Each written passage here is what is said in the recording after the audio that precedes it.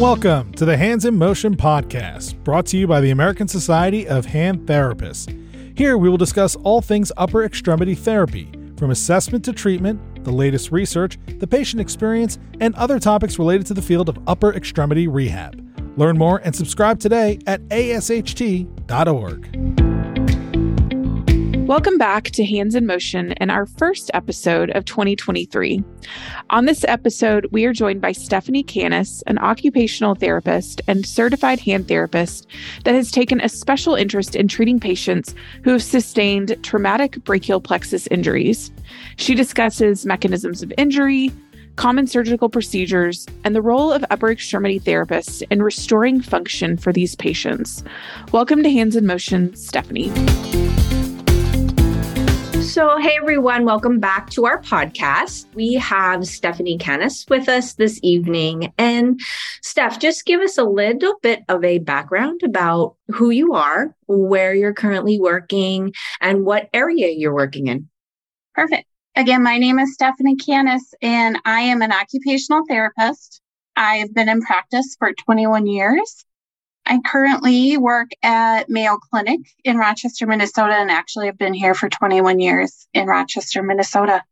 So I primarily have done hand therapy for the last 15 years. I am one of the therapists that has taken more of a lead role in our brachial plexus program, where we have a multidisciplinary clinic.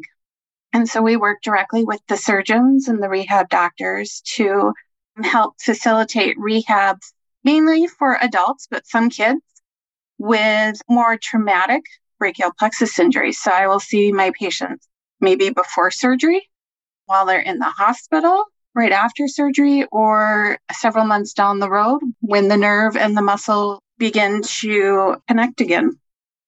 So what is the most common type of injury that will cause a brachial plexus? How does it happen?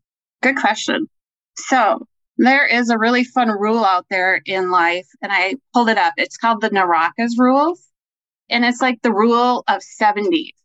So typically 70% of all patients with brachial plexus injuries occur from road traffic accidents. 70% of those traffic accidents are motorcycle or bicycle, and 70% of those have multiple injuries. 70% have a supraclavicular lesion. And what that means is that lesion of the brachial plexus or injury is above the clavicle.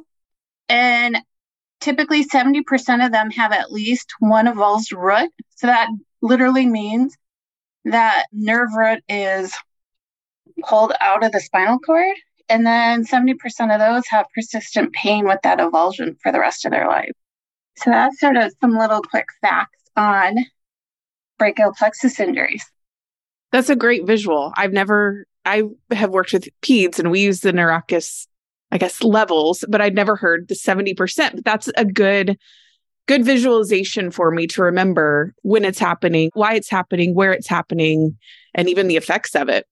Yeah, I like that rule because it really helps me. And then when I do some teaching with patients or with other therapists, I think it's so important to remember that they have multiple injuries. Those injuries can be orthopedic in nature, but they also can have like a traumatic brain injury. So now you have another complication in how are you going to instruct them in this really complicated rehab? That's a good point. Like, it's difficult for us as clinicians to understand the brachial plexus itself and the injuries. So how do you explain it to just a patient who doesn't have those other complications? Like, explain it simple enough that they understand and not talking over their head.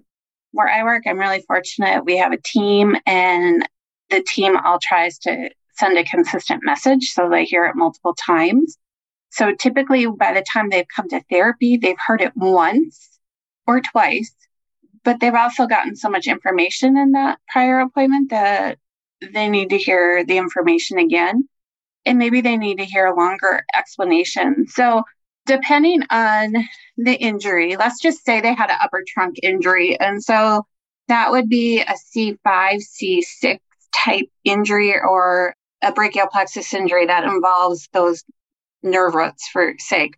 I always talk about the brachial plexus and how our nerves are connected to our spinal cord, and they come out of our neck and they form this superhighway out, and then they come down into the arm through the axilla, and they start to branch out and go to all the different parts of the arm to either control movement, so they control muscle, or sometimes, again, they do control some sensory function of the hand as well. And so we talk about what type of injury they've had. So there's a couple different types of injuries you can have with a brachial plexus injury from trauma. So some of those can be, again, the nerve root is literally yanked out of the spinal cord.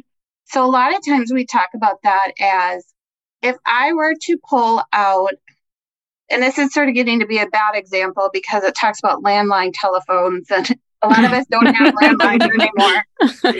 Talk about like landline telephones. If you were to pull a jack out and the wires were to break, they sort of splay apart. So we would talk about those fiber optics. So I might instead use a visual of the kids that get those little light wands with all those little fibers that light up. I might talk about something like that where you can't shove the wires back into the spinal cord. And so we have to figure out a different way to make those muscles work down below. And they sort of are already aware of that from the doctors, like that nerve just isn't going to repair itself. We have to reconstruct how those muscles are going to work down in the arm, wherever they may be. For a C5, C6 injury, that most likely that will be the musculocutaneous nerve. And so a lot of them are going to lack elbow flexion and even some shoulder function, depending on that type of injury. And so we talk about how the doctors can reroute some of those things. That's one type of injury. Another injury is a stretch. So you can have a stretch of a nerve injury. And I always talk about that as I like to use a slinky.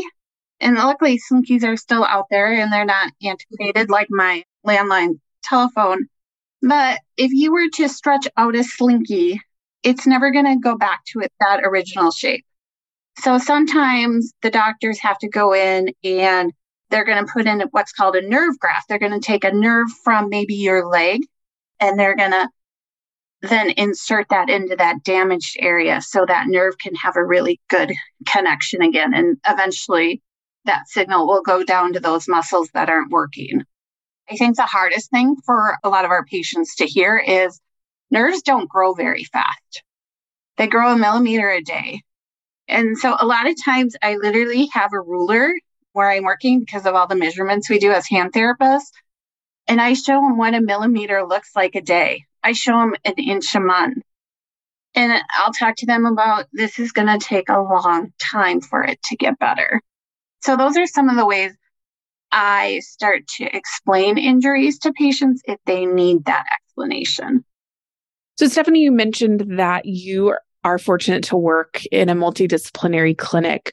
What does that look like? Or even maybe take us through what a patient might experience when they come to the clinic after a traumatic injury and who all they see. They see a lot of people. So the nice thing about our brachial plexus clinic, it's multidisciplinary. So we have neurologists, neurosurgeons, orthopedic surgeons, we have physiatrists. They're the ones that really make the ultimate decisions on how to treat or reconstruct the brachial plexus from what may still be intact, or maybe if they don't have anything intact, how can we take other parts of the body and create function into that arm? So they do a lot of that. They do a lot of the functional testing for us. A lot of our patients come in, they'll have EMGs with us so we can know that day where their level of return is or is not. They go through the series, they see the doctors. A lot of times the doctors will call us into the room and we'll go into the room and we'll have that face-to-face conversation. We'll be talking with the surgeon, we'll be talking with the therapist, and we'll be talking with the patient and any of their family members that are in the room about what we need to address for rehabilitation. So that could be pre-surgical management, or it could be after they've done surgery. What do we need to do? And we really like to do that way because where I work, we're a very destination medical center, which in my opinion means a lot of people come see us for the surgeries. They follow up with us intermittently, and then we send them home to work on this home program themselves or with their local therapists. You mentioned you would see patients pre-surgery. What is the goal? Like, what are you working on pre-surgery? So I think sometimes that varies, and that's a great question. So sometimes patients will come in, they have a lot of pain, and they've seen some of the pain doctors as well to address the pain from a medication standpoint. But can we do any like graded motor imagery with these patients to help them with some of that pain recognition? Sometimes they're coming in and they have limited range of motion. So they have joint contractures because they have not been passively ranging their hand. And so a lot of times we're really working hard on getting their hand to be nice and supple. And especially the MCP joint, that has to get down into a nice flex position. We hate patients that are sort of in a fixed claw position because it's really hard to get function back in that hand. A lot of times too, a lot of our patients are really limited in forearm supination and external rotation of the shoulder. So those are all really important things from a pre-surgical management that we really work on. So a lot of times we'll teach our patients a home stretching program. We will teach them if they need any edema control measures for any reason because they don't have a good muscle pump action to help facilitate edema reduction. We can do that. A lot of times we're fabricating orthotics for these patients. So we're making a really nice wrist, hand, finger orthosis. We always like to make that in the intrinsic plus position with the thumb out in a nice abducted position, a functional abduction position. Sometimes if they have an ulnar nerve injury, we're also making like an anti-claw type splint for them to wear during the day. If someone comes in and they are in a fixed, almost like MP contracture where their MPs are staying in extension, we'll make dynamic MP flexion orthoses. I don't really like flexion gloves at that point because I don't feel like they target the MP. So we're sort of looking at those programs. What can we help facilitate? See them 1 or 2 times before they go back home and get them set up for a successful program. So that's some of the pre-surgical management we do. How compliant usually are the patients you see when this is a long-term injury, as we all know, and like how compliant? I know a lot of times the few patients that I've had, they get frustrated and, they're like, I'll just deal with it the way it is, or I'll just cut it off, or, they get very, that's drastic, but how do you keep them compliant and motivated, especially when you're not seeing them on a regular basis? One of the things we do is while we're working with them, we're talking to them. This is a really long haul. I address that they're probably going to get frustrated and maybe not see progress. And so a lot of times I encourage these patients to keep a journal. This is what I could do, and now I can do this. Or even keep, for more of the people that are into photos and videos, is taking continued pictures of progress of, look, this is how much further this joint can bend, so they can see that progress. Because I think with any patient, when you're living with an injury every day, 365 days of the year, 24 hours a day, 7 days a week, it gets really frustrating. You can't see progress. But if I'm seeing them intermittently, or even a local therapist seeing them intermittently, we're able to detect some of those small changes of progress. So that's, I think, compliance and adherence to programs can be challenging. But again, I try to really get them to do some journaling and really instruct them that sometimes I'll even say the doctors aren't going to do surgery until you can do this. Or I'll be like, if we can't get your MPs done, the doctors are going to want to do this surgery, and that's going to look like this. So if we can get a head start and avoid that part of surgery, you're going to be in better shape. So I do have pretty frank conversations with some of them and telling them what's going to happen if they don't do the exercises as well, or what could be in store if they decided to go down that route. What are some of the more common surgical interventions that you're seeing patients for afterward? Sure. So a lot of times our doctors are doing various nerve transfers. So one of the probably really well-known ones that we do see is the nickname is called the Oberlins transfer. And that's really where you take an ulnar nerve fascicle from the triceps region and sort of swing it over to the musculocutaneous nerve up in the biceps. And so then you just have to wait for the nerve regeneration, and then they'll start activating elbow flexion by using an ulnar nerve motion, such as wrist ulnar deviation or even like a lateral key pinch. So that's one. Other things we see a lot of times where they will take intercostal nerves, so your breathing nerves, and they're going to hook them into either that musculocutaneous nerve, or if that it's been too long where they can't do just a nerve transfer, sometimes they'll take a muscle out of your leg called the gracilis, and they'll put that in to be your new elbow flexor. And so then it will be an intercostal to get elbow flexion.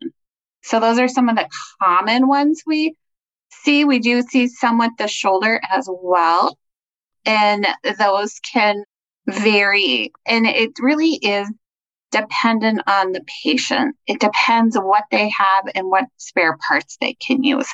And so sometimes other common things is just where a patient just needs a nerve graft. So they're just they had more of a stretch injury to that nerve, or the nerve root of the brachial plexus is still good, so they can just do a nerve graft down below. So another one I just thought of, it is, again, the common name that a lot of facilities use might be the Lichi-Vang-Wang procedure. And that's where they take the triceps branch to the anterior division of the axillary nerve. So that's where you're going to start thinking of what can you do with your deltoid to restore some of that shoulder motion, but you're going to be thinking of elbow extension or wrist extension to get that motion. So those are some of the common ones that I see. So I know you've mentioned that we're playing the long game here. And you also mentioned that being in, and I think a lot of us that are in more urban settings, we do experience patients coming in, they have their surgery, then they go home or they go back to not close, or they're not doing their therapy. With these patients, because again, you're playing that long game, do you see, like, are even the patients that do live close that could come to therapy, do you find that you aren't seeing them regularly, that hey, we know we're waiting on this nerve to wake up. Here are a few things, work on this for a little bit, come back and see me in a couple weeks and let's check your progress, see where you're at, versus seeing them twice a week, maybe like a post fracture or whatever, that you might be seeing them more on a consult basis initially when you're just waiting for this nerve to wake up? Yes. A lot of times we're doing consult basis. I would say maybe have them come back every 4 to 6 weeks, depending on where we think that nerve is waking up, because I don't want to use all their therapy visits up while I'm waiting for the nerve to wake up, because I can do more therapy once the nerve wakes up or the muscle wakes up, however you want to look at it. So post-surgical intervention, how successful are these surgeries? And I know it depends on the patient and the circumstances, but typically, do you have or see good outcomes after these surgical interventions from a functional standpoint? One of the really important things for anyone who's treating a patient with a brachial plexus injury, especially if it involves multiple nerves or nerve roots, is really our goal is to restore a helper hand. So they're not going to have the precision and fine motor detail and strength that they may have had beforehand. They're going to have a helper hand to help stabilize and help carry and do those activities. And so that's one of the things that from the first visit and going forward, we're trying to emphasize is this is a helper hand.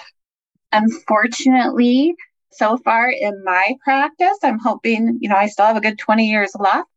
I'm hoping we can figure out a better way to get intrinsics to innervate faster, especially if you have an injury way up by your clavicle. That nerve to innervate your intrinsics takes too long, and that muscle is going to die before the nerve ever regenerates down to that level. So intrinsic hand function, we haven't figured out quite yet. I would say the things the doctors are most successful at is elbow flexion. And you do need elbow flexion to get that hand back up to your mouth. And so that's one of the important things. A lot of times with my patients, I tell them you don't even need a wrist. And often the doctors fuse wrists. You need an elbow more than you need a wrist. You need fingers more than you need a wrist. And you need that shoulder to come into like external rotation a little bit to get that hand into like at least 0 degrees of external rotation. So it's easier to bring that arm up to your mouth if you wanted to help have a feeding hand, help wash your face, those types of things. What are some of your go-to assessments for these patients, either like you talked about assessing their function or even just when you're assessing a patient, whether it's preoperatively, postoperatively, what are some of your go-tos? Good question. So a lot of times when I'm looking at it, if I'm just going to look at doing a functional outcome measure, I can do a dash or a quick dash. But to me, that doesn't really tell me what I want to know about that patient. I like to do quick and dirty functional outcome measures, as I call them. I don't want to spend a lot of time on that because I'd rather spend all my efforts on treatment because I only get to see them for maybe an hour once. And so a lot of times I'll do the patient specific functional scale because I want to know what's important to them to try and use that as tools to help motivate them to be adherent to their program. So that's probably one of the big ones that I do.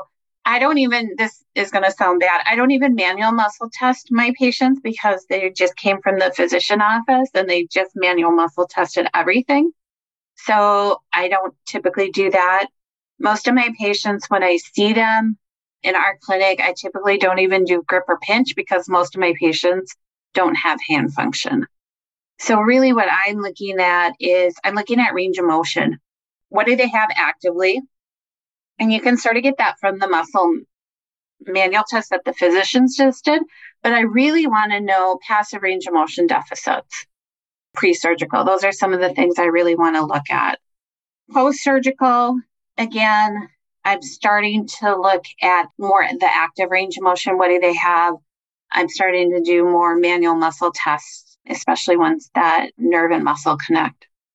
You said pre-surgical treatment would include graded motor imagery. Do you encourage that after as well? Yes, I do. I think it's one of those things where I really think it's really important for the patient to start practicing that as soon as surgery is over.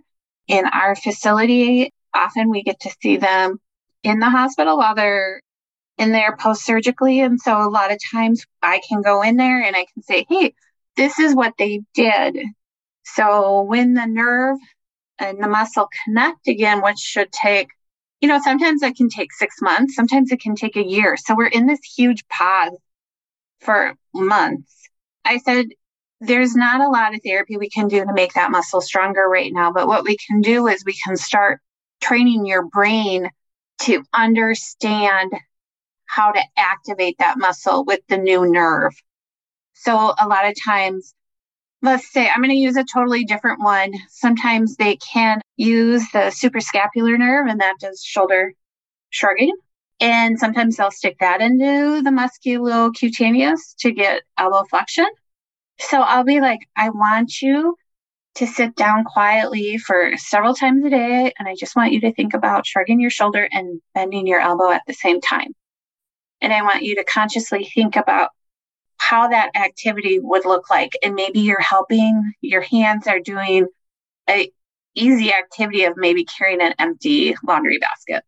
Or if you've done that patient-specific functional scale, or if you've just had, those nice conversations with them, you can try and figure out what they enjoy doing or what they want to get back to doing and see if you can incorporate some of that graded motor imagery into that.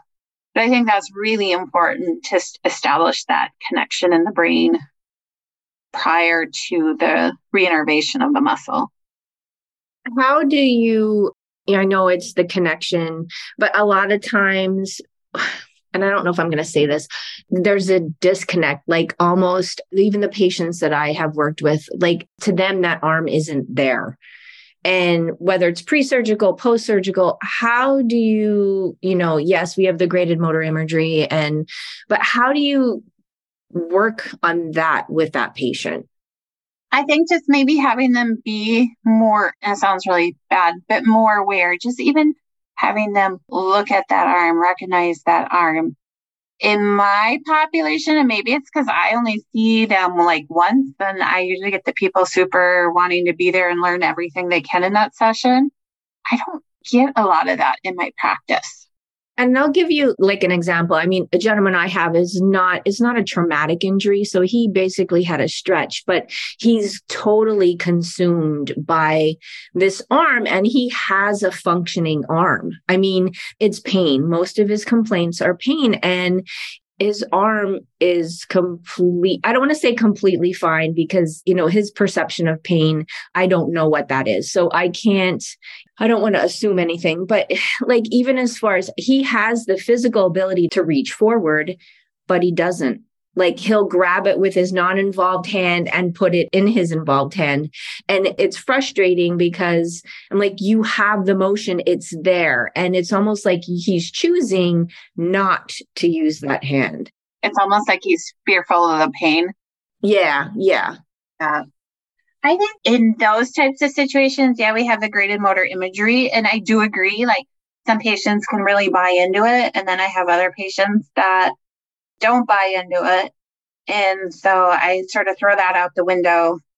And I think in that situation, what I'd really like to do is maybe and I haven't done it, but some constraint-induced therapy where the other arm is sort of restrained for a while, so they're forced to use it. If pain is one of the big issues too, and they've never been evaluated by a pain medicine specialist either, that might be something to consider too. Do they need some type of pain management program by a physician? And I know that this injury it's different, but it's not, like, yes, it is a brachial plexus injury, but I mean, he's, at the point where he's wearing the sling 24 hours a day and he has full function in his hand. I mean, he has like 40-pound grip strength. Like, so it's there, but it's almost like he's enabling the injury, I guess you want to say. I don't know. Yeah. I think it might be one of those times I'd be tempted to hide the sling in therapy or tell him I'm going to keep it for a session or two. And next time he comes in, he can have it. And see what happens. Yeah. It's funny because he's not even aware that he's doing it anymore. Like Yeah, because it's such a learned habit. Yes. He's like, I don't even notice that I do this anymore. And I'm like I'll go to hand him something and he'll reach with the non-involved, grab it and then put it in his left hand. I'm like, why did you just do that? Like reach with your, he's like, oh, I forget, so. He might do really good if you sent him out and put the sling on the good arm. Yeah, that might be a good idea. He'll think I'm nuts when I say, hey, we're putting the sling on the other arm. That's okay. Sometimes I tell patients, I haven't really done this before, but here's what I'm thinking. Let's give it a try. Yeah. So, and I'm not even really seeing him for the brachial plexus injury. I'm seeing him for carpal tunnel release and an ulnar nerve decompression. But that's what had started the process of, the injury itself was initial onset of brachial plexus injury. So that's where we're at. Stephanie, as part of your multidisciplinary clinic, is psychology also involved? Because we recognize that these patients have had trauma and this is going to be a long haul. Is that a discipline that y'all get involved as well?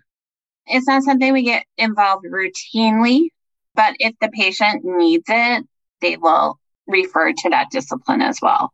I do think it would be such a nice dream to have like rehab psychology always in the HANS clinic to help so many different patients. I think that would be an awesome thing. Yeah, I agree. Now, I may be throwing this out there, but I'm putting you on the spot. But if you had in a quick hot second, think of like one of your most memorable and possibly successful patients. Do you have one of those? And, usually everybody has one that pops into mind. And would you maybe give us just a short, quick synopsis of his case or her case? Sure. I don't know if I really had a lot to do with it, but it was one of my probably more phenomenal cases. And I think because the person just had an upper trunk injury. So really, it was only their shoulder involved. And the doctors, again, are more successful with reconstructing a shoulder than they would be with a hand. And so with this person, I remember they did a nerve transfer. They did the Lychee Bang Bong. And this is sort of when I was first starting, and I was just amazed because I hadn't seen this result yet. But that is, again, where they take a branch of the triceps. So they're going to use elbow extension or wrist extension to get the deltoid to work. And I remember one of our surgeons came up to me and said, you need to strengthen him. And I was like, okay, well, in my head, I'm thinking, okay, we have to start down in a gravity eliminated position, having them just lay on their back and do snow angels. No, this guy had a 5-pound weight. It was raising his arm up like in a jumping jacks motion above his head. And I was like, whoa, I haven't seen this before. I think that's been one of my favorite memories. There's been some other patients that I've really enjoyed working with because some of them I started prior to any surgery, and then I got to work with them after surgery. And a lot of times their goal after you continually work with them is to have that helper hand. And so this gentleman had a panflexal injury, and so the doctors did a more extensive surgery on him. We really struggled getting his MPs into flexion, so we had to make him all the fancy dynamic splints to begin with. Unfortunately, they weren't successful, even though the patient was compliant. And from there, they had to do surgery and release the MP capsules to get him down into flexion. And then they did some work to get him back elbow flexion. And I remember he would come up regularly and we'd work on that activation techniques to get him that elbow flexion. And he was so happy when he was able just to start walking around and maintaining his elbow at a 90-degree position and not having it look more flail. And then also just having a key pinch. Sometimes them being able to have a key pinch and to be able to hold on to like a piece of paper or maybe help feed themselves or hold a comb is such a life changer and such a nice thing for them to see that progress. So those are probably two patients that have stuck out in my head quite a bit with their surgeries. And I think one was just because I bonded with them, because I got to work with them for a long time. And the other person, I was amazed because I never thought I'd see a result like what I did. And how about those patients that, have those secondary injuries, such as traumatic head injuries? And how do those usually end up panning out or faring? Because, you have that complexity of following directions and, all those other kind of things. How do they usually do? So again, it depends. It depends on how well they can follow your program, but also how much caregiver support they have. So if they have really good caregiver support, it can go really well. And then there's other times I just have to keep it really simple and just keep with like maybe one exercise. I think one of my problems is I see a deficit and I want to fix it. And then I want to fix this. And then I want to fix this. And to be honest, I have these people for 1 hour. A lot of times I just need to give them the 3 most important things to do that are going to make a difference. Because if you give them less and they can do it well, they're going to do better than if I gave them 12 things to do and then they can't follow through. So in some of those instances, I will work a lot with the local therapist as well. Or I'll write out a letter to the local therapist being like, hey, can you address X, Y, and Z as well? But I'll start with the 3 most important things in my therapy session. The other thing we had that we're really privileged where I work is we have really excellent patient education that really describes things in detail and describes progressions of how to strengthen after surgery. And that really helps. And so often I'll give the patient a copy to keep at home. I also give them another copy to keep at therapy. So the therapist can have one too. And I like doing that because a lot of my patients are from rural areas and their therapists that they see, this may be their first brachial plexus patient that they have ever seen. And now the doctor has done this really amazing reconstruction, but is doing things that therapists may never have heard of before. And so how can I help facilitate that transition back home as well? So what would your, advice be, or your top 3 tidbits for someone who might be either new grad or a new hand therapist out on maybe in a rural setting, or not close to a large facility that is performing these operations, but they're seeing these patients? What would your advice be to them on how to start? Where do you start with a patient who just had one of these procedures done? Great question. So I think one of the first things is, a lot of major medical centers now, you have access to your own personal medical chart. So these patients have access to the surgical reports. I think for that therapist to read the surgical report, and, they might have to get out a blank sheet of paper and be like, okay, they did this, and they did this. And then really think about the timelines for things. Also, with some of the reconstructions, there's lifetime restrictions. So we didn't talk about that yet. But if the doctors take intercostals and they hook them up to make my elbow bend, there is a 90-degree really shoulder flexion, abduction, lifetime precaution. So if they raise above that, they're going to rip that nerve transfer out. And there is no other reconstruction option typically at that point. And so if I'm the therapist, I really want to know, again, the surgical report, what are any precautions or restrictions? So if you don't know, just contact the physician. The physicians will help you. And I know that can be really challenging. And then I think really understand that nerves grow very slowly. And so versus seeing the patient twice a week, spread those visits out, especially if they're health insurance that they may have. If they're limited to a certain number of therapy visits a year, make sure you save them.